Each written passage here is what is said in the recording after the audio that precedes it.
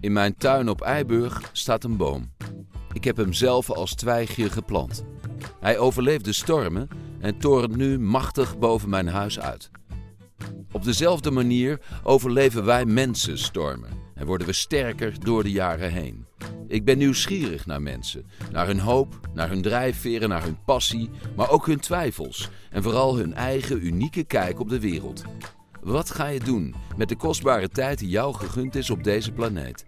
Wat is echt belangrijk voor je en wat wil je absoluut manifesteren? Wat heeft jouw stem? Dit is Treetalks.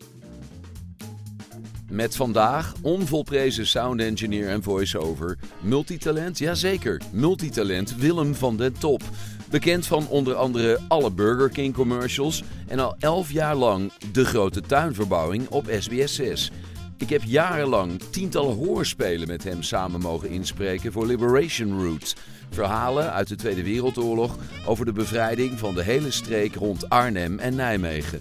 Naast engineer en musicus is hij als echte taalliefhebber ook zo'n beetje de Dr. Anders P. onder de stemmen. En deel uitmakend van het handjevol in Nederland die er echt terecht de kost mee kunnen verdienen. Zijn stem is helder, heeft een kwieke en alerte soort van jeugdigheid over zich die tegelijkertijd toch beklijft. Midden in dat actieve leven, met ook een volwassen gezin, wordt hij begin van dit jaar getroffen door darmkanker. Die strijd wint hij. En tegelijkertijd zet het hem meer dan ooit in het nu. Zijn interessesfeer krijgt een nieuwe tak met zijn passie voor astrologie. Saillant detail, Willem is lid van Mensa, een club van hoogintelligente mensen. Over al deze dingen ga ik het in het komende uur met hem hebben. Heb ik het zo goed gedaan, jongen? Ja, ik word altijd heel verlegen van al dit soort opsommingen. En ik ben helemaal niet een man die graag in de spotlight staat. Maar volgens mij heb je het goed verwoord. Zeker. Ja, zeker. Pak van mijn hart. Pak van mijn hart. Ja. Dat ik de darmkanker overwonnen heb is misschien iets te vroeg om te zeggen. Want ik ben geopereerd daaraan en die operatie is 100% geslaagd. En de chirurg zei 2 weken na de operatie, je bent nu kankervrij. Nou, wat een woord is dat? Kankervrij, dat klinkt heel raar. Want het woord kanker klinkt sowieso raar in onze... Tenminste, voor mij klinkt het altijd raar. Maar dat was heel fijn om te horen. Ik zit nu op dit moment een chemokuur te volgen. Omdat ze dat geadviseerd hebben. De chirurgen, de specialisten hebben dat geadviseerd. Voor het geval er toch nog iets zit wat zij niet kunnen zien. Omdat alsnog de kop in te drukken. Daar zit ik nu middenin. Ik zit nu wel in een goede week, want deze week hoef ik geen pillen te slikken. Dus dan heb ik gelijk weer meer energie. Ja. Daarom is de timing van dit gesprek heel goed. Komende maandag krijg ik een nieuw infuus. En dan heb ik weer een beetje een rotweek. En dan nog 2 keer te gaan. En dan is dat weer klaar. Nou ken ik jou als een heel opgewekte gast en een heel sociaal mens. Slaag je er wel in om wat mensen te zien? Is dat ook weer allemaal moeilijker? Of hoe gaat dat? Corona heeft natuurlijk vooral daar een rol in gespeeld. Dat ik minder mensen zie. Maar toen ik in 2005 voor mijzelf begon als zelfstandige met een eigen studiootje. Toen heb ik er eigenlijk heel bewust voor gekozen om meer alleen te zijn, meer op mezelf te zijn en minder mensen te zien. Dus ik gedij daar goed in. Ik hoef niet de hele dag mensen om me heen. Terwijl ik ondertussen dol ben op mensen en mensen nodig heb. En ook de feedback van mensen nodig heb. Klankborden, input van andere mensen. Wil ik heel graag. Maar niet de hele dag door. En voor mij is internet een zegen.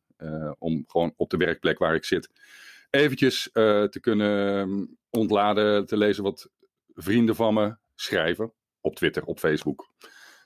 Die 2 vooral, op dit moment. Om daar zelf even iets achter te laten, berichtje, iets waar ik blij mee ben en denk ik moet het even delen. En met wie je het deelt weet je eigenlijk niet eens precies. Je weet wel wie je volgers zijn, maar je weet helemaal niet wie dat bericht oppikt. En dat is elke keer een verrassing. Dat is op zich ook al leuk. Ja. Heb je nog een beetje reacties gehad uit onverwachte hoek? Op dit bericht over die darmkanker? Of over... Nou, wat daar erg interessant aan is, op Facebook heb ik helemaal niet zo heel veel vrienden. Op Facebook heten het vrienden, contacten, wat je wilt noemen. Iets van 400 heb ik er. En de afgelopen maanden, of nou ja, de laatste maanden van 2020, viel het me op dat zo weinig mensen nog iets schrijven, nog iets posten. En ook als ik zelf een berichtje schreef, kreeg ik daar maar heel weinig reacties op. En toen kreeg ik in 2 februari, die operatie. En na 2 weken voelde ik me weer dusdanig goed dat ik dacht, ik ga daar toch maar eens een berichtje over schrijven. Want sommige mensen hadden dat te horen gekregen. Gingen me bellen, gingen me berichtjes sturen, WhatsApp, sms. En ook mensen, wat hoor ik nou en waarom weet ik daar niks van? En dan voel ik me gelijk heel schuldig. Oh god, ik had het natuurlijk even moeten laten weten, terwijl ik zit in een herstelproces, maar ik voel me dan toch gelijk heel schuldig. Dus ik dacht, ik ga het maar gewoon op Facebook zetten. Dan heb ik het gelijk aan 400 mensen tegelijk uitgelegd. Dus ik heb een berichtje geplaatst dat het even slecht met me ging.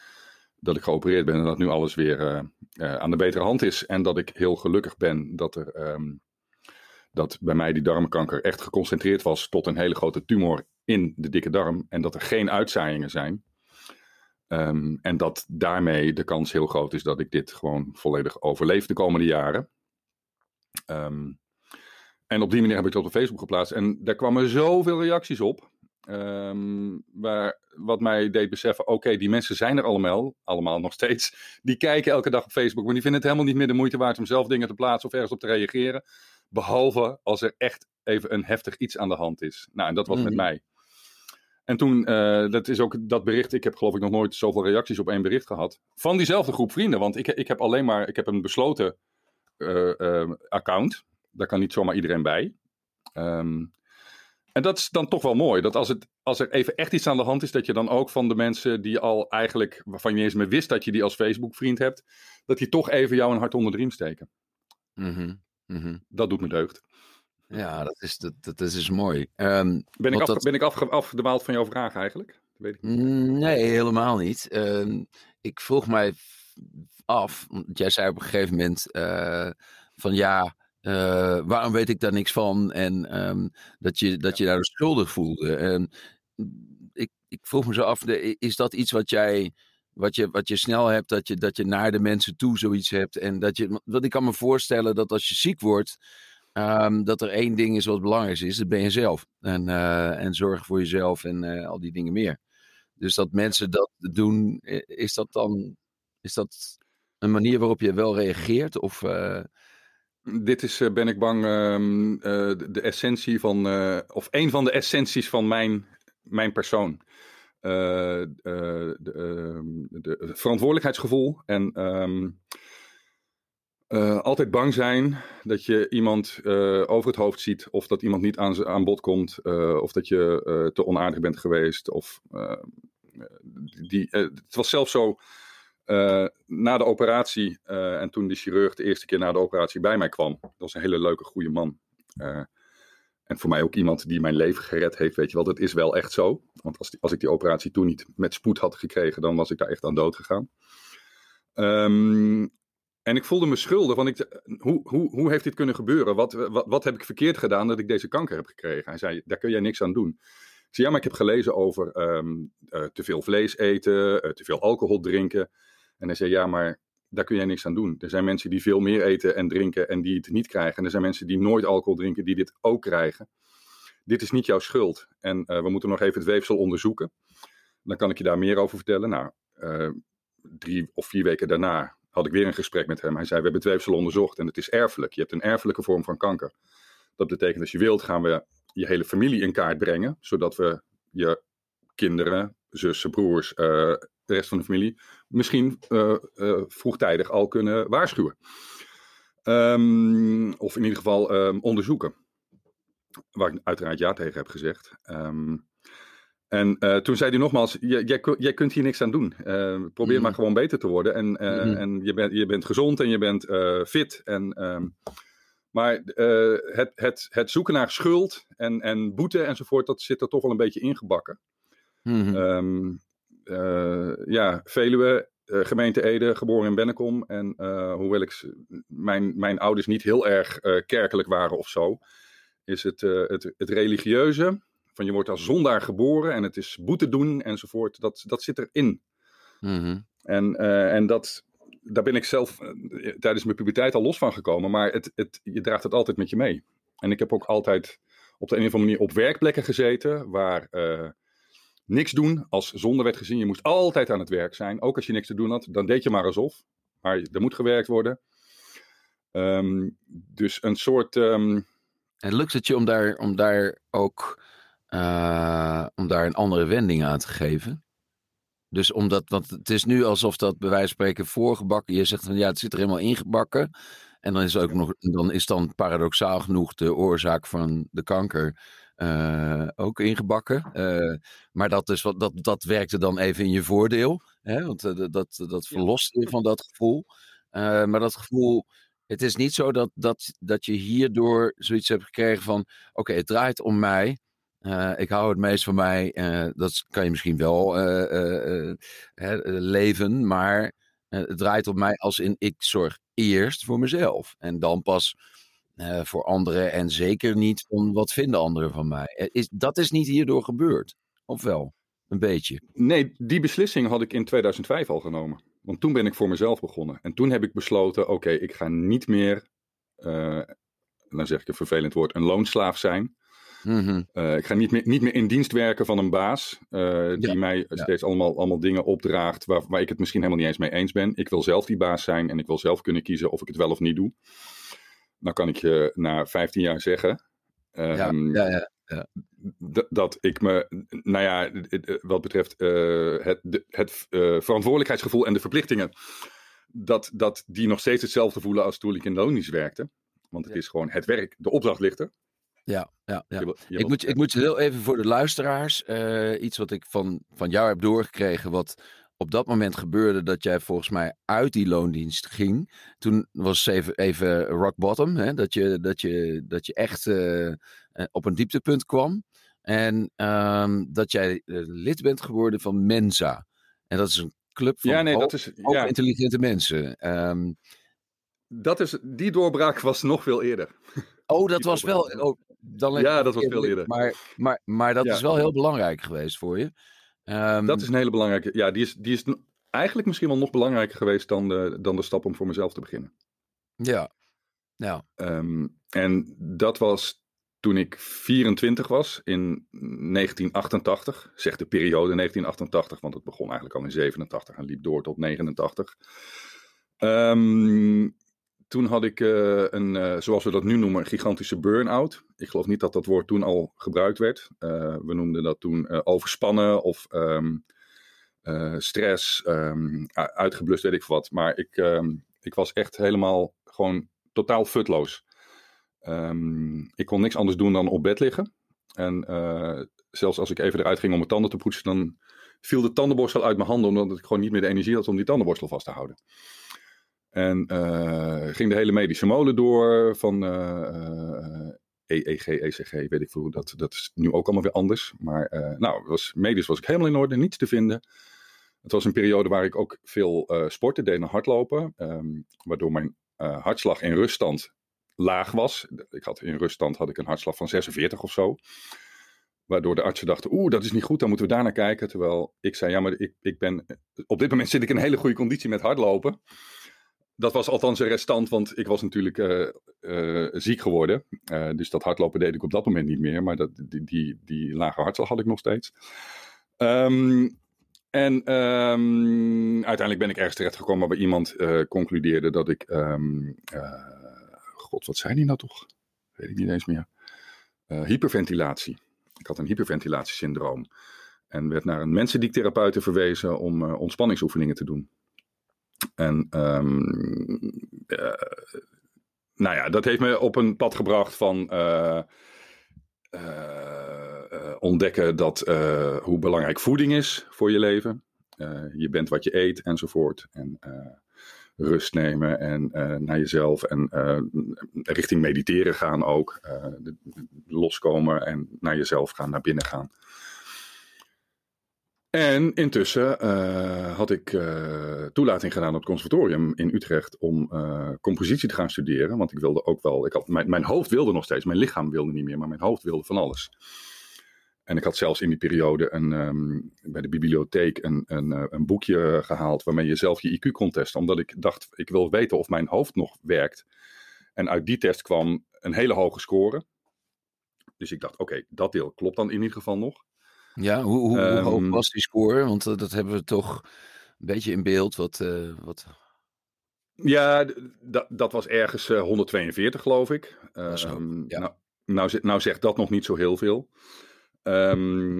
Maar wonderlijk genoeg stond in diezelfde periode een artikeltje over Mensa in de Telegraaf. Mijn ouders lazen de Telegraaf. Ik las hem bijna nooit, maar mijn moeder zei, dat is echt wat voor jou.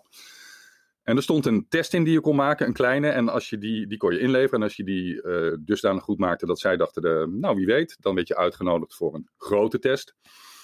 Daar had ik me voor aangemeld. En dat werd een aantal maanden later in Utrecht afgenomen. Die test die duurde iets van 2,5, 3 uur. Er werd echt allemaal van die dingetjes, rondje, stippeltjes, dingetjes. Wat is de volgende? Welke ontbreekt? Of doordraaien met letters enzovoort. Welke is gespiegeld? Allemaal dat soort. Dus geen vragen die gebaseerd zijn op studie of zo. Maar echt op inzicht, ruimtelijk inzicht. Ja. Het was grappig dat in Utrecht was. Ik was net in Utrecht gaan wonen. En vanwege mijn studie, want ik was aangenomen bij die studie. Maar ik zat nog steeds heel erg met dat lichaam wat zonder energie was. Wel meer, want die mensen die ik therapie was aangeslagen. En ik was heel verstandig met voeding bezig. Dus ik was wel weer erbovenop aan het komen. Maar ik was nog lang niet perfect. Totaal fit. En toen kreeg ik uitslag van die test van Mensa. Waarop stond, u hoort bij het 99ste percentiel. En dat betekent dat je de 1% hoogste score zit. En dat was op 2 schalen. Eentje was 148 en de andere was 156. Dat zijn verschillende testen die verschillende normen hebben. Daarom is het ook niet goed als iemand zegt mijn IQ is 135. Dat is net zo raar als zeggen de temperatuur is 40. Zonder erbij te zeggen of het Celsius of Fahrenheit is. Dus een IQ-getal op zich zegt niks. Daarom hanteert Mensa de norm de bovenste 2%. Het 98ste en 99ste percentiel. Nou ja, ik viel in die groep. Kon me daarom aanmelden bij de club. En dat heb ik gedaan. En ging naar bijeenkomsten. En leerde heel veel over dat hele fenomeen hoog IQ. Wat bij Mensa bijna automatisch verbonden is met hoogbegaafdheid. Dat was voor mij toen ook een redelijk nieuw woord. Maar daar is inhoud aan gegeven aan dat woord. Met een aantal kenmerken, persoonskenmerken. En toen begon ik in te zien, oké, zoals ik in elkaar zit, is dus wel inderdaad wel anders dan heel veel andere mensen in elkaar zitten. En het is niet zo dat ik andere mensen vaak niet begrijp. Het is dat andere mensen mij vaak niet begrijpen. Dat was eigenlijk de belangrijkste ontdekking. Mm-hmm. En wat ook een belangrijke ontdekking was, want je zou verwachten, je zit ineens met allemaal mensen bij elkaar. Die eerste keer dat ik naar een bijeenkomst ging, waren het geloof ik 150, 200 mensen. En ik kwam die zaal binnenlopen en ik dacht, waar zie je dit aan? Je ziet niet dat al deze mensen een test met eenzelfde uitslag hebben gemaakt. Ik bedoel, als je gewoon Hoogkaterijnen oploopt, dan heb je eenzelfde beeld. Dus er is verder aan niemand te zien. Je verwacht misschien typische nerds met een brilletje enzovoort. Totaal verschillend. Allerlei mensen, verschillende, alles anders. En ik had verwacht, ik kan met al die mensen uitstekend communiceren. En dat was ook wel zo. Alleen die mensen waren nog steeds heel erg anders dan ik. En dat is het maffe. En ik heb erover nagedacht van hoe kan je dat het beste duidelijk maken. En het is als je, stel dat je met een hijskraan of met zo'n schep eraan een hele grote bak met grind 3 meter boven de aarde loslaat. En je laat die bak grind naar beneden vallen. Dan heb je precies onder die plek een grote hoop met grind, met steentjes. En naarmate je daar vandaan gaat, zie je steeds minder steentjes liggen. Tot helemaal aan de buitenrand heb je verspreid een aantal losse steentjes die heel ver weg zijn afgedwaald. Die door zijn gerold, zeg maar. Die berg in het midden kun je zien als de grote groep. Dat is het gemiddelde IQ van 100. Dat is het gemiddelde per definitie. Dus dat is wat de meeste mensen hebben. En de buitenranden, dat zijn de excessen. En dat begint tegenwoordig, zeggen ze, vanaf IQ 130. Maar dat is wel met een bepaalde meetsysteem in ogen. En die buitenste steentjes, die zijn gigantisch ver van elkaar verwijderd. Die zijn veel verder van elkaar verwijderd dan die steentjes in het midden. Dus iemand die dan denkt, oké, ik ben dan getest als hoogbegaafd en nu kan ik lekker met andere hoogbegaafden daar zielig over doen of interessant over doen. Nee, zo werkt het niet. Want die anderen die hebben weliswaar ook een hoog IQ, maar die staan heel anders in het leven. En ik heb dat heel veel kans gegeven. En op een gegeven moment dacht ik, ja, maar ik heb veel meer aansluiting met die mensen met wie ik bijvoorbeeld altijd in bandjes heb gezeten. Die mijnzelfde passie delen, namelijk muziek maken. En nou waren dat geen domme, tussen aanhalingstekens, mensen. Maar ook geen mensen die een IQ van 130 of hoger scoren. En toen dacht ik, dat maakt dus ook niet uit. Nee. Want zij maken muziek. En als ik met hun muziek maak, dan voel ik een klik. En dan kicken we erop dat we in dezelfde groove zitten. En dat we in één keer samen aanvoelen, hey, we gaan buiten het boekje, want we zitten niet meer volgens het akkoordenschema, maar we gaan lekker en dit is wat we leuk vinden. Dus een sense of belonging en flow, samen door dezelfde dingen gaan.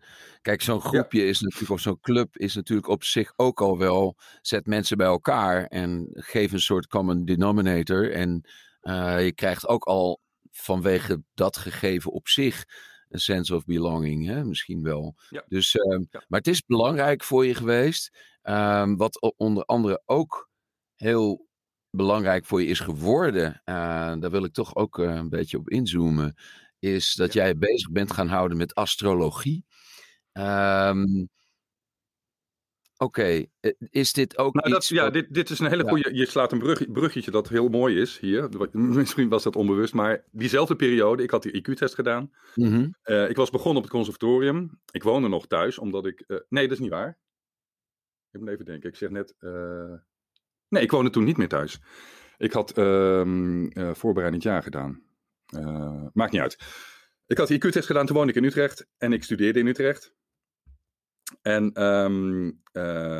Maar ik voelde me heel vaak te lamlendig om naar de lessen te gaan. Mijn lichaam wilde gewoon niet. En ik viel flauw op de gekste plekken. Ik bleef dus vaak weg van de lessen. Waardoor ik op een gegeven moment door mijn hoofdvakdocent, ik studeerde compositie, lichte muziek, mijn docent belde mij van, wat is er met jou aan de hand? Wil je deze studie wel of wat zit je nou te doen? Want je moet wel naar de lessen komen, anders dan moet ik je wegsturen van de hele opleiding. Want op deze manier ga je het niet redden. Nou, toen heb ik uitgelegd, het zit niet goed met mij lichamelijk en ik heb gewoon meer tijd nodig om aan te sterken enzovoort. Toen vroeg hij mij, mag ik je geboortedatum en tijd weten en plaats? Dan kan ik eens in je horoscoop kijken. En ik had daar niet meteen een heel erg hoera gevoel bij. Maar ik wilde hem ook niet tegen de haren instrijken. Dus ik heb die data gegeven, die wist ik ook, want die staan op mijn geboortekaartje. Zulke leuke ouders had ik, die gewoon al dat soort gegevens op geboortekaartje zetten. En toen belde hij mij de volgende dag terug. En toen zei hij, nou, ik heb het gezien, dat is niet zo best met jou.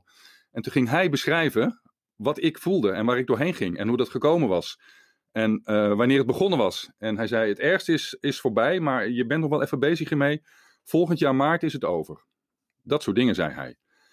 En ik was vooral verbijsterd over dat hij zo goed onder woorden bracht wat ik had meegemaakt. Want ik kon dat zelf niet eens. Hij kon het beter verwoorden dan ik. En hij gaf tips. En hij ging dingen zeggen over mijn persoonlijkheid die ermee te maken hadden, waardoor ik zo'n burn-out had gekregen. En hij zei dit en dit. En dan moet je daar echt op gaan letten dat je dat niet nog een keer doet. En het gevaar is heel groot, want zo ben jij. Nou ja, dat soort woorden. En toen was ik zo ontzettend gefascineerd daardoor. Ik denk, waar haalt hij dit vandaan? Hoe kan hij... hij kan het alleen weten als hij mij heeft gespioneerd de afgelopen jaren of zo. Want of hij haalt het uit die horoscoop. Dus daar wilde ik meer van weten. Ben ik in gaan duiken. Ik heb alle boeken die ik toen kon vinden in de bibliotheek. Heb ik gekocht of geleend. En daarna bij de slechte alles gekocht wat ik kon vinden. Want de slechte is typisch zo'n plek, zo'n winkel toen. waar dat soort boeken in grote getalen waren. En toen ben ik me gaan inlezen. Want internet was er nog niet, hè? Je kon niet even googlen of zo. Dus de boeken en bibliotheken en boekenwinkels waren de enige plek om je informatie vandaan te halen. En toen heb ik geleerd hoe ik zelf een horoscoop moest tekenen enzovoort. Toen heb ik dat aan hem voorgelegd. Van, hey, heb ik dat goed gedaan? En toen, kan je dat? Hoezo kan je dat? Ik zei, ja, ik heb even uitgezocht. En zei, nou, dan ben je wel een heel slim mannetje als je dat allemaal zelf zo hebt. Maar nee, het klopt. En vanaf toen gingen onze compositielessen eigenlijk alleen nog maar over astrologie gedurende een half jaar of zo. En er werd wel een link gelegd met muziek. Dat ging allemaal greep in elkaar. En ik ging steeds meer snappen over mijzelf, over de wereld, over andere mensen. En we konden soms samen na de les in de kantine zitten. En dan kwam iemand binnenlopen en dan keek hij zo en dan keek ik zo en zei Steenbok. Ja, Steenbok, ja. Dat soort dingen. Dus we hadden je kunt van alles over astrologie zeggen, maar het is een taal ook, weet je wel. Die ons hielp om in één woord, Steenbok, daar hoort een hele lading aan begrippen bij. Maar aan de manier waarop één persoon binnenkwam lopen, daar hoorde bij ons dan dat stempeltje bij. Wat mij enorm hielp. Het was een extra voertuig, vehikel, astrologie, om mijn hersenen bezig te houden. Om mijn gedachten te ordenen of een richting te geven. Toen ik hiermee in aanraking kwam en die docent mij erover vertelde. En die docent was, net zoals ik, absoluut geen zweefteef. Of iemand die heel erg ondergedompeld is in de esoterische wereld. En alleen maar brandnetelthee drinkt die geoogst is bij volle maan en zo. Wij zijn helemaal niet zo. En ik al helemaal niet, want ik heb een ascendant maagd, dus ik geloof dingen pas als ik ze zie. De maagd is echt de ongelovige Thomas van de 12 discipelen. En je kunt het wel vertellen, maar toon het maar aan. Zo ben ik. Maar hij toonde dingen aan. Dat deed hij. En ik dacht, ja, maar hoe dan? Hoe kan dit? Hoe kan dit werken? Daar ben ik in eerste instantie mee bezig geweest van, hoe werkt dit? Daar hebben natuurlijk verschillende mensen, verschillende astrologen hebben daar verschillende opvattingen over. Uiteindelijk heb ik het meeste vrede met wat Karen Hamaker-Zondag daarover zegt. Van haar heb ik de afgelopen 2 jaar les gehad. En Karen Hamaker-Zondag is een van de allerbeste astrologen ter wereld, die ook gigantisch veel boeken heeft geschreven. En zij zegt, planeten hebben geen invloed. En die sterrenbeelden, dat is allemaal onzin. Wij gaan uit van synchroniciteit. Zo boven, zo beneden. En waar dat vandaan komt, ja, dat weten we niet. Misschien valt het te verklaren vanuit de oerknal, waar alles één geheel was, met elkaar verbonden en uit elkaar is geknald. Maar de constellaties, de vormen, de stellingen zijn nog steeds met elkaar verbonden. Ik geloof dat nu onderhand de wetenschap, dus de natuurkundige wetenschap, een beetje op dat terrein komt van dingen die op een onvoorstelbare afstand van elkaar staan, daar schijnt toch een connectie tussen te kunnen zijn. Einstein was dat al op het spoor, maar die wilde daar niet aan. Die vond dat te eng, geloof ik zelfs. Nu met dingen als de zwaartegolven. Daar zijn interessante onderzoekingen naar gedaan. Nou ja, als je dat allemaal meeneemt in dat verhaal over astrologie en het wilt verklaren, dan denk ik, oké, ik denk dat er in de toekomst heel veel duidelijkheid gaat komen over de plek die astrologie in dat geheel inneemt. In het geheel van de wetenschap. Want voor de astrologen, de gevorderde astrologen, is astrologie een wetenschap. In de letterlijke zin van het woord, het is gebaseerd op waarnemen en vastleggen. Dus we bekijken hoe de dingen staan, we bekijken wat er gebeurt en leggen dat vast. En we hebben dat 25 keer gezien en dan zeggen we, nou, daar lijkt wel een soort van patroon in te zitten. En dan kan het best zijn dat de 26e en de 30e keer dat niet optreedt bij diezelfde stelling. Dan kun je daar verder onderzoek naar doen. Die hele astrologie is nog lang niet klaar met onderzoeken en leren enzovoort. Dus het is geen afgerond geheel. Zoals de hele wetenschap geen afgerond geheel is. En ik heb bij Mensa, en dat is leuk, want die dingen grijpen dus steeds in elkaar in. Mensa, astrologie, want bij Mensa zijn heel veel mensen heel erg sceptisch over astrologie. Aan de andere kant, bij astrologie, Karen Hamaker zegt, intelligentie valt absoluut niet te zien in een horoscoop. Ik heb heel erg veel onderzoek daarna gedaan. Je kunt niet in een horoscoop zien hoe intelligent iemand is. Dus dan zit je met 2 dingen, waar ik dan met allebei met een been in sta. En bij Mensa moet ik echt niet gaan beginnen met een gesprek over astrologie, want ze verklaren me gelijk voor gek. Dat ik daarin geloof en zo. Dan moet ik gaan zeggen, nee, ik geloof er niet in. Ik bestudeer het en ik probeer ervan te gebruiken wat ik kan gebruiken. En dat is heel veel voor mij. Ik wil niet zeggen dat jij dat ook moet doen. Ik vroeg mij af hoe ik dingen uit jouw betoog kan verbinden met elkaar. En sowieso is het zo dat wij in die menselijke ervaringen, het leven wat wij leiden, zijn er een aantal pilaren waarop een leven steunt. En dat is bijvoorbeeld dat je een doel hebt, purpose. Een ander is belonging, hè? Dus dat je ergens toe behoort. En er is een andere tak, pilaar, die heet transcendentie. En waar je, en dat blijft toch een beetje, ja, ik merk als een rode draad wel terugkomen in gesprekken met mensen. Je hebt het over mensen die zo gauw zoiets naar voren komt als een geloof in. Astrologie heeft toch ook een heel transcendente factor in die zin dat je niet weet waarom de dingen werken en hoe het dan komt dat. Maar dat weten we van zwaartekracht ook niet, hè, waarom dat werkt. Nee, en we weten ook niet waarom die dudes waarmee je lekker muziek maakt, waarom je eigenlijk eenzelfde gevoel zelfs kunt beleven daarin. Dus het komt in vele gedaanten naar voren.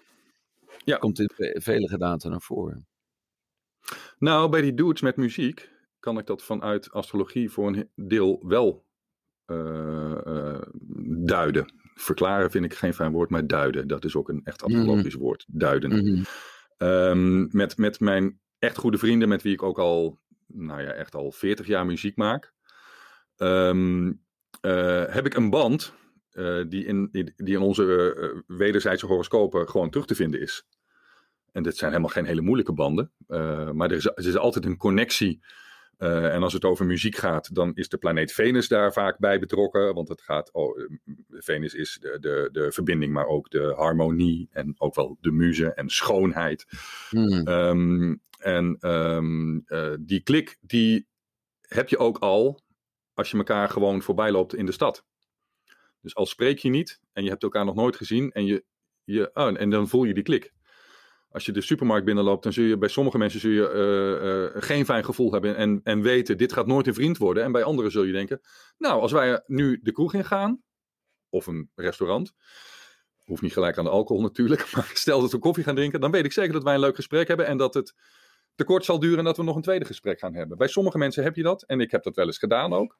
Gewoon tegen iemand gezegd, volgens mij kunnen wij een leuk gesprek hebben. En dan hadden we dat ook. Ja. Dus en waarom dat zo is, nou, daar hoef je eigenlijk niet eens af te vragen. Daar kun je gewoon gebruik van maken en van profiteren. Maar astrologie helpt mij wel echt daarin om dan ook daar nog een extra laag aan te geven. En te zien waar dan die overeenkomsten zitten en waar ook de verschillen zitten. Dus de verschillen zijn dan de plekken waarop wij oneenigheid kunnen hebben, of onbegrip, of waar we kunnen botsen. Maar ook waar we elkaar kunnen aanvullen. Ja. En dat is waar het mooi wordt. Ja. Nou, we hebben het hier best wel een poosje over. Maar je gaat door een heel toch wel cruciale tijd en een essentiële tijd. Ik denk trouwens wij met z'n allen, want je kunt zelf ziek worden, maar een ziekte, iets wat nog van buitenaf komt, is wat ons allemaal een beetje verbindt nu. Of een beetje heel veel en hoe we daar ook collectief mee omgaan. Maar toch bij jou dicht bij het vuur, om het zo maar te zeggen, heel erg persoonlijk daarmee geconfronteerd worden. In deze tijden, wat is voor jou eigenlijk het belangrijkste goed? Als je alles wegstript, waar kom je dan op wat je denkt van ja, maar dit is eigenlijk waar het om draait voor mij?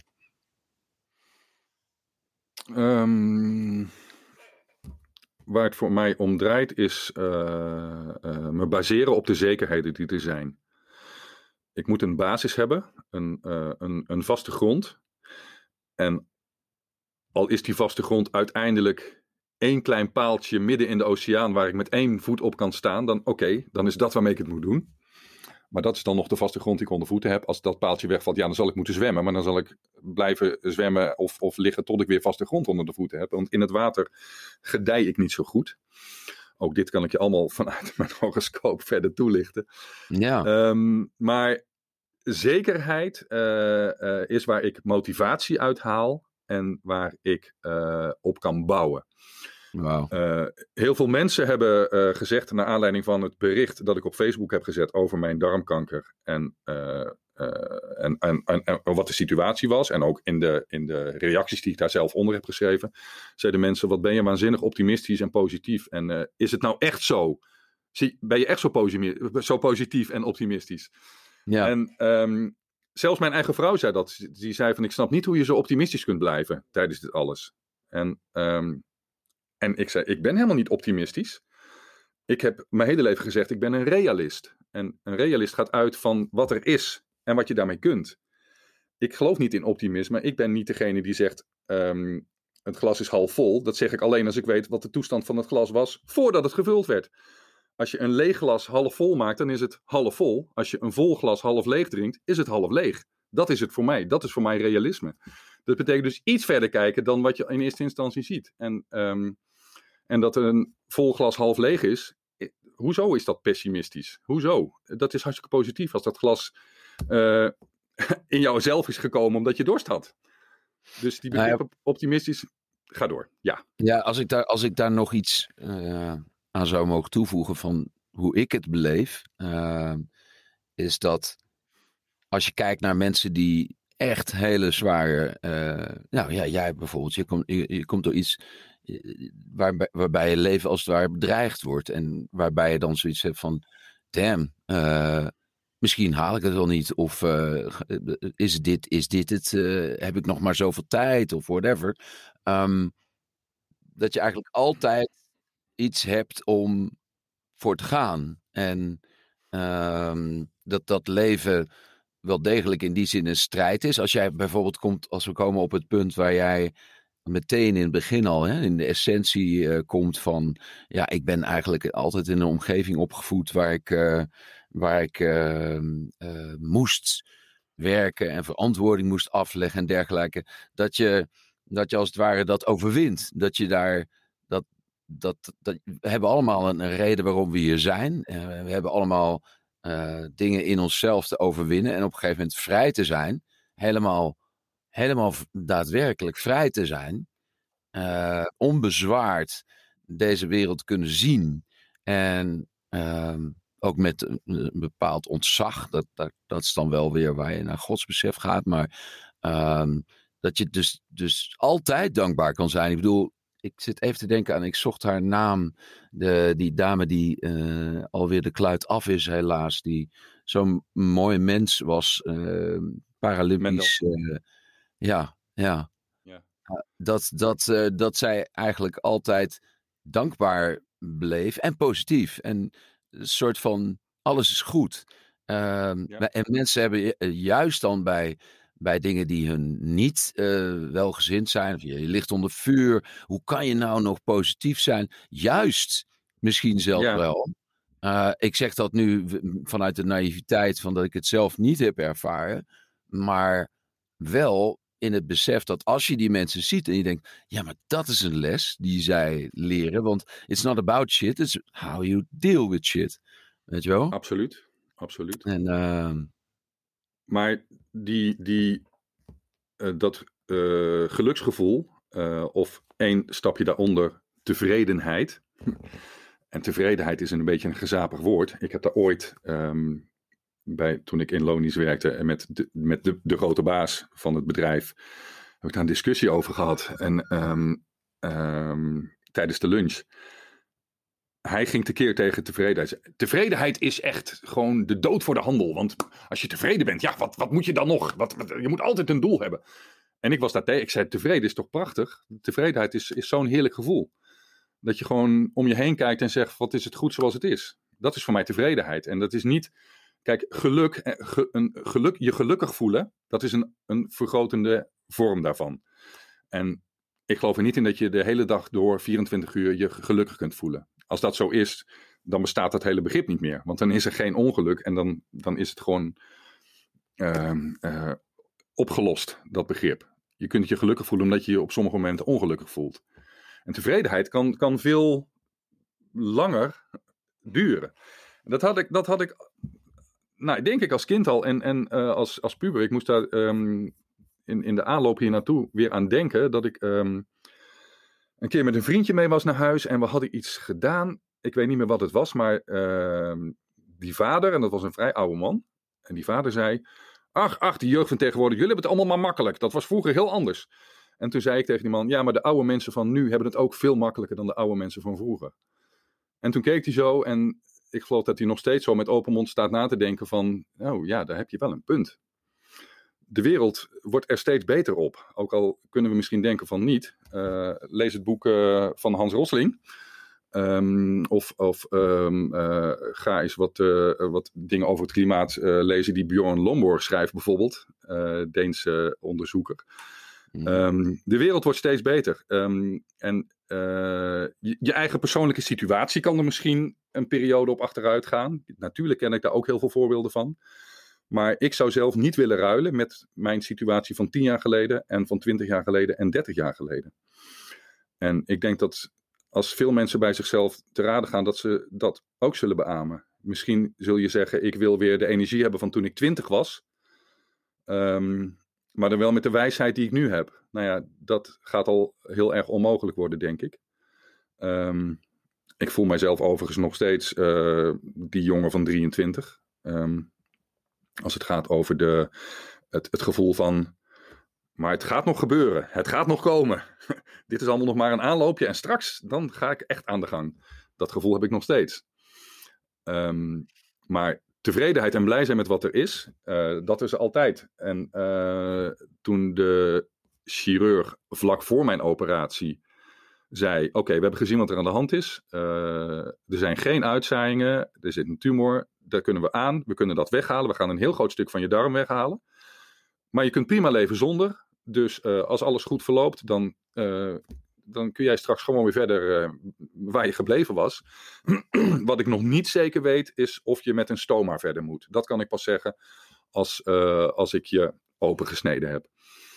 En met die wetenschap ging ik die operatie in. Zo van, oké, het komt goed. Daar vertrouwde ik helemaal op eigenlijk ook. En met een beetje die angst van, oh, een stoma, wil ik dat? Is dat leuk? Is dat leuk leven met een stoma? Nee. Dus ik had even nog zo'n vleugje wat door mijn hoofd ging van, kun je nou eigenlijk beter dood zijn zonder stoma of leven met een stoma? Dat was een naar beeld. Wat, als ik daar nu over nadenk, ook heel ondankbaar is. Maar goed. Ik kwam bij uit de narcose en ging met mijn hand voelen over mijn buik. En die was in één keer heel veel dunner. Want ze hadden van alles weggehaald. En ik voelde nergens iets zitten. En toen kwam er iemand vragen, gaat het goed? En ik zei, ja, heb ik nou een stoma? Nee, alles is goed gegaan, ik heb geen stoma. Nou, toen viel er een pak van mijn hart. En alles was goed gegaan. En wat was er voor mij nog voor reden om dan negatief of pessimistisch te zijn? Alles was goed gegaan. En ik voelde me op dat moment al, terwijl ik nog half onder narcose was en in de pijnstillers, voelde me zoveel beter dan in de weken en maanden daarvoor. Want ik was steeds verder afgegleden naar een situatie van een verstopping, een blokkade, een obstructie in mijn darm. De tumor die in mijn dikke darm zat, die belemmerde gewoon de doorgang. Ja. Dus de 5 meter dunne darm, om het maar even heel plastisch te zeggen. De 5 meter dunne darm die daarvoor zit, zat vol, kon geen kant op. Kon alleen nog maar de breedte in. Vandaar dat mijn buik zo opgezet was. En ik had ook gezegd bij het eerste gesprek, het gevoel alsof mijn buik uit elkaar aan het knallen is. Ik heb alsof er een alien in mijn buik zit. Ik weet niet of je die film ooit gezien hebt, maar zo voelde het. Ja. En toen zei de man met wie ik het gesprek had, nou ja, als we nu niet ingrijpen, dan gaat het ook gebeuren. Want dan gaan je darmen scheuren. En dan zijn we verder van huis.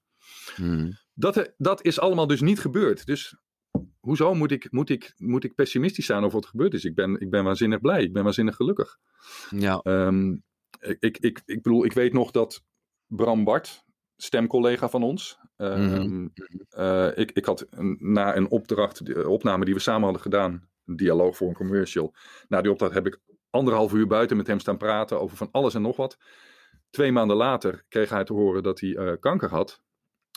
Als ik het goed heb, in zijn alvleesklier. En hij wist meteen, oké, dan heb ik nog een maand te leven. Dat is een ander verhaal. Jeroen van Merwijk is net overleden aan darmkanker. Volgens mij was het bij hem begonnen als darmkanker. Er zijn zoveel voorbeelden. En dan prijs ik me toch hartstikke gelukkig dat het bij mij nu zo is.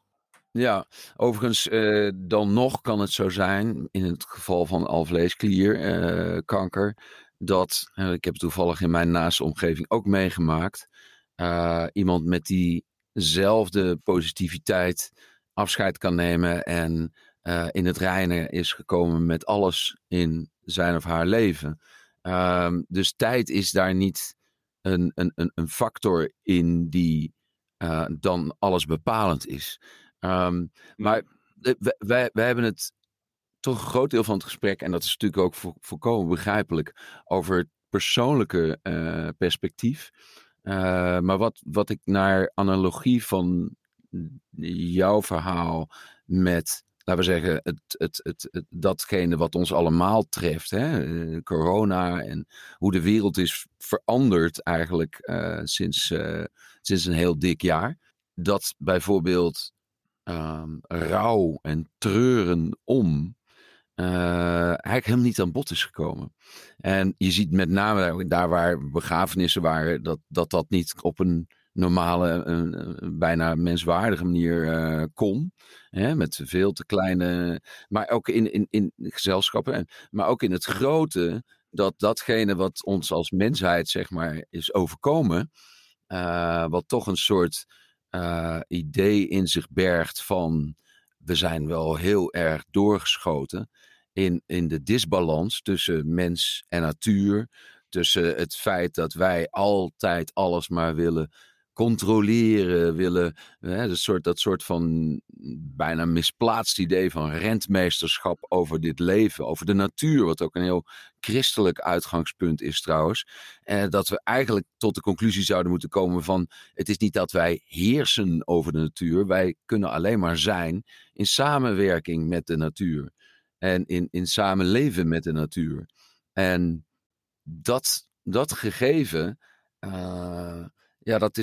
dat staat voor mij wel in je zegt van, ja, mensen die allemaal heel down to earth zijn en die niet alles vastknopen aan moeder natuur, zeg maar, en een brandneteltheetje te drinken. Maar ja, zitten die mensen dan niet eigenlijk veel dichter bij als de waarheid, als je dat ook echt weet te gaan leven en als je daar verdergaande consequenties aan verbindt? Ja, wat ik over die brandnetelthee zei, dat bedoelde ik niet om dat belachelijk te maken. Want ik ben zelf door dat hele traject heen gegaan. Toen ik op dat pad van de mensendiekttherapeuten was gezet. En dat was een hele lieve, zachte vrouw. Die ook precies was wat ik nodig had. Als je het hebt over tegenwicht aan wat ik was en wat ik deed en hoe druk ik altijd was. En zij bracht de rust en kon genieten van een vrucht, weet je wel. En een vrucht, het kon dan een appel zijn of zo, of een perzik, maar dat noemen ze dan een vrucht. Het is al sowieso zo'n andere benadering. Mindful. Ja, mindful. En het was die periode dat ik vond dat de westerse geneeskunde het niet bij het goede eind had. Ik geloofde veel meer in de traditionele Oosterse aanpak van holistisch denken. Gezonde geest in een gezond lichaam.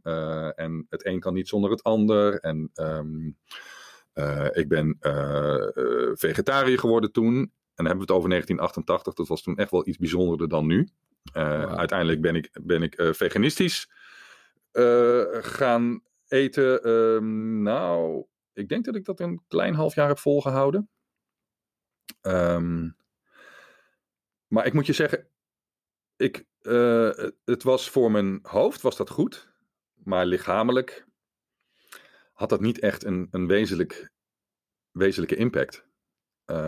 Dat kon ik mezelf wel wijsmaken toen. Maar als ik daar nu op terugkijk, denk ik... Ja, voelde ik me nou zoveel zuiverder en schoner en dichter bij de natuur enzovoort? Nee, ik geloof niet dat dat zo was. Ik voelde me goed erbij. Maar uiteindelijk, toen ik toch weer... weer genoeg energie had om onder de mensen te komen, om naar lessen te gaan en gewoon met de gasten ook de kantine in te gaan en naar het einde van de dag de kroeg in te gaan. Ja, toen was ik de veganistische principes toch heel snel kwijt, hoor. Want dan pakte ik ook weer bitterballetjes en glazen bier.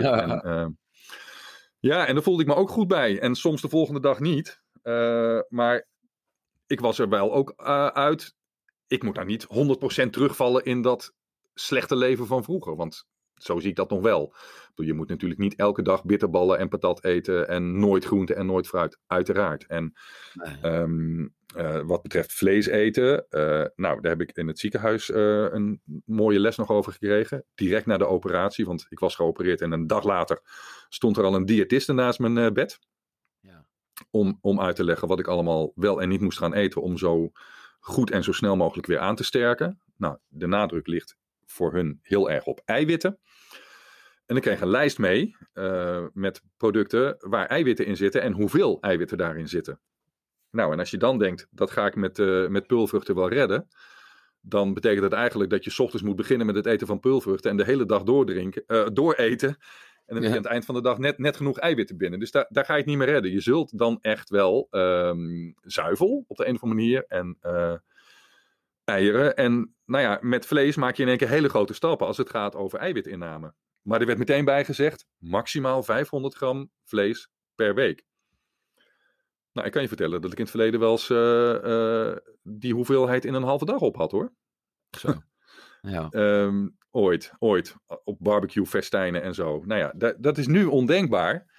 En mede doordat ik een zoon heb die nu 22 is, die heeft Global Sustainability Science gestudeerd in Utrecht. Duurzaamheid. Die deed die studie een week en die werd meteen vegetariër door alles wat hij daar hoorde. En dat heeft hij aan ons gebracht. En bijna ons gedwongen dat wij ook toch wel echt iets meer daarop moeten letten. En dat zijn we ook gaan doen. Dus wij eten inderdaad nu sowieso geen varkensvlees meer. Wel kip, maar ook hooguit 2 keer per week of zo. Dus balans. Ik ben een weegschaal. Dus balans. Niet helemaal doorslaan naar de brandnetelthee bij volle maan. En ook niet naar de vreedschuren waarbij groenten alleen nog worden gebruikt als garnering bij de biefstuk. En uiteindelijk worden weggegooid omdat ze blijven liggen op het bord. Nee, ergens daartussenin. En luisteren naar je lichaam. Ik vond het wel mooi op een gegeven moment dat jij zei, wat is het belangrijkste voor jou? En dat jij een soort van zekerheid wil hebben. Hè? Waar wij spreken de beeldspraak gebruikten van een paaltje in zee waar je nog op kan steunen. En ik moest daarbij denken aan David Bowie, die ooit eens heeft gezegd, go to where you cannot stand in the sea. Ga daar waar je niet kan staan. Want daar ligt de creativiteit. Daar ligt jouw mogelijkheid om te groeien. Dit is 100% astrologie, hè? Even tussendoor. Ja, hij zegt. Nou, dit is gewoon. Hij heeft 100% gelijk, maar ik kan, als ik nu een astroloog zou zeggen, 12e huis, duik je 12e huis in en kijk wat je Neptunus doet in je horoscoop en ga daarin. Dat is precies dit. En dat is precies ook waar het voor mij zich afspeelt. Ja. Maar ga daar naartoe, Willem. Want ik wilde je zeggen, ik moet naar jouw paaltje. Waar je op kan staan dan. Dat is namelijk zo. Ik ben gisteren mijn sleutels verloren. Echt al de sleutels van mijn huis, Willem. En ik heb een waanzinnig leuke dag gehad. Het was Koningsdag. Wij zijn met heel veel andere Amsterdammers toch Amsterdam ingetrokken. We hadden een bootje. En, doe maar. Nou ja, je zag dus alle mensen buiten. Er waren ook boa's en die zeiden, horen jullie tot één gezin? Ja, hoor tot één gezin. Maar Dat was heel duidelijk dat dat niet zo was. Zonder daarbij van, oh jee, het mag wel of niet. En of het onverstandig is, vast. Ik vond de magie overigens van dat al die mensen daar naar buiten kwamen. En dat ze elkaar weer zagen na zo'n lange tijd. In een stad die, als je heel goed luisterde, eigenlijk heel stil was. Want niet die massa's, die drommen mensen die met het massatoerisme er waren. Maar deep down verder een grote stilte. Want je hebt niet overal blazende muziekinstallaties. Want dat kan natuurlijk niet. Dan komen veel te veel mensen bij elkaar. Heel bijzondere gewaarwording. En al die mensen te zien en te zien genieten. Hoe mooi al die mensen zijn. Maar goed, de realiteit voor mij nu weer terug in everyday life is, oké, doe alles heel mindful. Ben je bewust van de dingen die je doet? Want heel veel dingen die wij doen zijn natuurlijk allemaal gewoonte dingen. En oh ja, ik doe dit en dat. En dan stop ik die sleutels in mijn zak. Oh, er zat een gat in mijn zak. Oh ja, nou ja, stom, weet je wel. Ja, maar wel door die gewoonte is het misgegaan waarschijnlijk. Dus, maar dat hou vast vind ik wel een hele mooie van je. En aan de andere kant is, zonder dat het dualistisch hoeft te zijn hoor. Maar je kunt natuurlijk je vasthouden aan de reden en aan ook de wereld van de concrete feiten. En tegelijkertijd toch daar zijn. Ik denk dat dat wel degelijk te verenigen is. Ja. Absoluut. Wat ik zei over de zekerheid en realisme, voor mij werkt dat zo. Maar het werkt niet voor iedereen zo. Nee. En ook dit is een van de belangrijkere lessen die ik heb geleerd met name bij Karen Hamaker Zondag, de astrologe. Zij zei dat voor haar, op haar beurt, ooit, de belangrijkste ontdekking was, toen ze astrologie ging doen, dat andere mensen anders in elkaar zitten dan zij. Wij gaan er vaak vanuit dat wat voor ons goed is, dat dat ook voor anderen goed is. En dat als wij graag zekerheid willen, dat iedereen dat wil. En dat is helemaal niet zo. En wat super interessant was, we hadden les in een groep, klassikaal, met 14 verschillende studenten. Waar 2 mensen waren, vrouwen, die heel veel overeenkomsten hadden in hun horoscoop. Met heel veel nadruk op het 9e huis. Toen ging Karen daar wat over vertellen. Oké, nou dan houden jullie ongetwijfeld heel veel van reizen. Ver weg, nieuwe dingen ontdekken. Ja, nee, dat klopt. Oké, maar jij, dan wees je naar de 1. Jij gaat waarschijnlijk je reis helemaal vooruit plannen. Alle hotels, alle overnachtingen, alle uitjes en dingen heb je helemaal vastgelegd. Ja, want anders heb ik geen vakantie natuurlijk, zei ze. En toen zei ze tegen de anderen, maar jij gaat waarschijnlijk op de Bonnefoy en je ziet het wel. Want als het al helemaal vastgelegd is, dan heb je geen vakantie. Nee, precies, ja, zo ben ik. En dat zijn de verschillen tussen 2 mensen. Dus die willen allebei hetzelfde, maar wel op een heel verschillende manier ingevuld. En wat voor de een dus een ramp lijkt, want dan heb ik geen vakantie, is voor de ander dus de enige manier om het als vakantie te kunnen hebben. Waarmee je dus meteen ziet dat ook al zijn er overeenkomsten tussen 2 personen in een horoscoop, dan nog zijn er ook altijd verschillen en heb je ook altijd nog je eigen wil om daarmee om te gaan. De sterren neigen maar dwingen niet, zeggen ze dan. In mijn horoscoop is het nou eenmaal zo dat ik me baseer op zekerheid, op vastigheid, op realisme. Ik ben ook zo'n type die zorgt dat er genoeg geld op de spaarrekening staat om de koelkast en de wasmachine en het fornuis tegelijk te vervangen als ze tegelijk kapot gaan. Die zekerheid heb ik gewoon nodig, gevoelsmatig. En dus dan eet ik liever even een paar weken wat minder of zo. Om in ieder geval te weten dat ik die zekerheid heb. En dat is altijd zo geweest. En daar kan je van zeggen, nou, dat is wel een beetje sneu. Als je op die manier geld zo belangrijk vindt, kun je dan gaan zeggen. Maar dat is niet geld, nee, dat is een zekerheid. En diezelfde zekerheid had ik dus ook, die mij door de chirurg werd gegeven. Oké, we gaan je opereren en de kans is zeer groot dat dit gaat lukken. En dat jij straks weer verder kunt. En er zijn geen uitzaaiingen, dus er is... dat zei hij op een gegeven moment zelfs letterlijk, want toen vroeg ik, ja, maar dit en dat. Hij zei, er is op dit moment niets waar u zich zorgen over hoeft te maken, meneer Van der Top. Nou, dat is prachtig als een chirurg dat tegen je zegt. En ik had 100% vertrouwen in die man, omdat hij al natuurlijk waanzinnig goed werk had afgeleverd. Dus ik denk, oké, dit geeft mij houvast. Dit is een zekerheid. Hierop kan ik bouwen. Nu durf ik gewoon weer de opdrachten te doen die ondertussen in mijn mailbox waren binnengekomen. En zodra ik weer thuis was en mezelf op orde voelde, en dat was na 2 weken, ben ik gewoon weer aan het werk gegaan. Want dat is mijn zekerheid en dat is waar ik me goed bij voel. En ook toch nog steeds dat verantwoordelijkheidsgevoel naar de opdrachtgevers toe. Ik kan jullie niet in de steek laten. Dat blijft. Wow. Ja. Heel even heel even, dat is toch wel een beetje naar een soort van round-up, conclusie.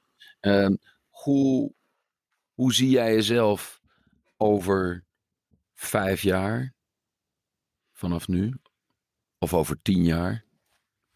Ja, nou 5 jaar is een interessante, omdat ik ga 5 jaar ben ik onder controle bij het ziekenhuis. Want ze blijven me 5 jaar volgen om te kijken of die kanker terugkomt en hoe het zich ontwikkelt. Dus over 5 jaar kan ik misschien zeggen, oké, nou vanaf nu ben ik echt kankervrij. Of misschien komt het toch weer terug. En ook daarbij geldt dat ik als realist helemaal niet zo bezig ben met over 5 jaar. Want het is altijd anders gelopen. Alles is altijd anders gelopen. De periode van over 5 jaar is altijd anders. En dus ik heb er allerlei ideeën en plannen over. En ik heb ook zeker wel een intense wens en behoefte en doel. En dat is om mijn eigen muziek, mijn eigen liedjes, mijn eigen songs op te nemen. Eindelijk. Wat ik eigenlijk al wil sinds ik 16 ben. En toen kon het niet, want ik had de spullen niet. En ik had de ruimte niet. En ik had de tijd niet. En toen kreeg ik allerlei banen. En toen had ik wel een beetje spullen, maar zeker niet de goede ruimte. En de tijd al helemaal niet. Nu heb ik een waanzinnig goede ruimte. Ik heb alle spullen die ik nodig heb. De tijd heb ik niet. Stom genoeg was begin januari. Want dit knaagt al heel lang aan me. En het is zo van, je moet gewoon dat inplannen voor jezelf. Je moet in gaan plannen, ik ga nu aan mijn eigen muziek werken. Begin januari heb ik dat gedaan. En dat kwam heel goed uit. Op een donderdag, toen dacht ik, oké, komend weekend kan ik gewoon het hele weekend, ga ik mezelf opsluiten in mijn studio, ga ik muziek maken. En diezelfde donderdag kreeg ik last van mijn maag op zo'n manier dat ik eigenlijk niks meer kon. Die last van die maag heeft 3 weken geduurd. Wat uiteindelijk resulteerde in de operatie in het ziekenhuis van mijn darm. Dus net het moment dat ik datgene wilde aanpakken wat ik mijn hele leven eigenlijk al wil. Want als kindje van 6 zei ik al, ik wil muziek maken in een bandje. Gestimuleerd door de bandjes die ik in Top op zag. En het is er nu weer niet van gekomen. En dus ik hoop dat ik over 5 jaar kan zeggen, ja, ik heb nu een paar liedjes. Misschien is dat een heel album. Niet per se om uit te brengen, maar om het voor mezelf vast te leggen. En dan hoop ik dat ik daarmee muziek maak die voor 1 of een paar mensen dat kunnen betekenen wat sommige muziekstukken voor mij hebben betekend. Dat is het doel. Mooi. Willem heeft een doel. Hij heeft een vol leven. Hij is als overwinnaar uit de strijd gekomen die toch wel heel, heel heftig was. Je bent en blijft voor mij een hele mysterious magical guy. En een leuke collega. Ik vond het heel erg tof om dat sowieso te spreken. Ik denk dat wij, ik zeg het echt serieus, wij zouden nog uren kunnen doorpraten zonder daar verveeld in te raken. Want dat is als iemand je interesseert. En dat doe jij. En ik hoop dat je dat nog heel lang blijft doen. Dat is heel mooi, dankjewel. Ik wil nog 1 dingetje zeggen. Er was een paar maanden geleden op tv, volgens mij was het bij Bo van Ervedoorns, was iemand te gast die praatte over hoogbegaafdheid en hoog IQ. En die zei, en toen er werd aan hem gevraagd, van, kun je daar wat over vertellen? En toen zei nee, dat worden altijd veel te grote verhalen met veel te veel woorden. Er wordt van alles bij gaan, nee, dat moet je niet willen. En toen keek mijn vrouw mij aan, Jezus Willem, dat ben jij. Dit is gewoon wat jij bent. Ik zei, ja, maar dat probeer je toch al heel lang duidelijk te maken. Dus dat heb je misschien afgelopen uurtje ook gemerkt. Ja, te grote verhalen met te veel woorden. heerlijk als we die woorden hebben en ook kunnen gebruiken. Want dat Ja. woorden is wel de logos. Hè? Dat is waar wij ons mee uiten. Dus, het vehikel van onze hersenen en emoties. Juist. En we get off on a good note. Hey, het is heel mooi goed, weer heel goed. en we gaan genieten van de dag. Dankjewel. Dit was Treetalks met Willem van den Top.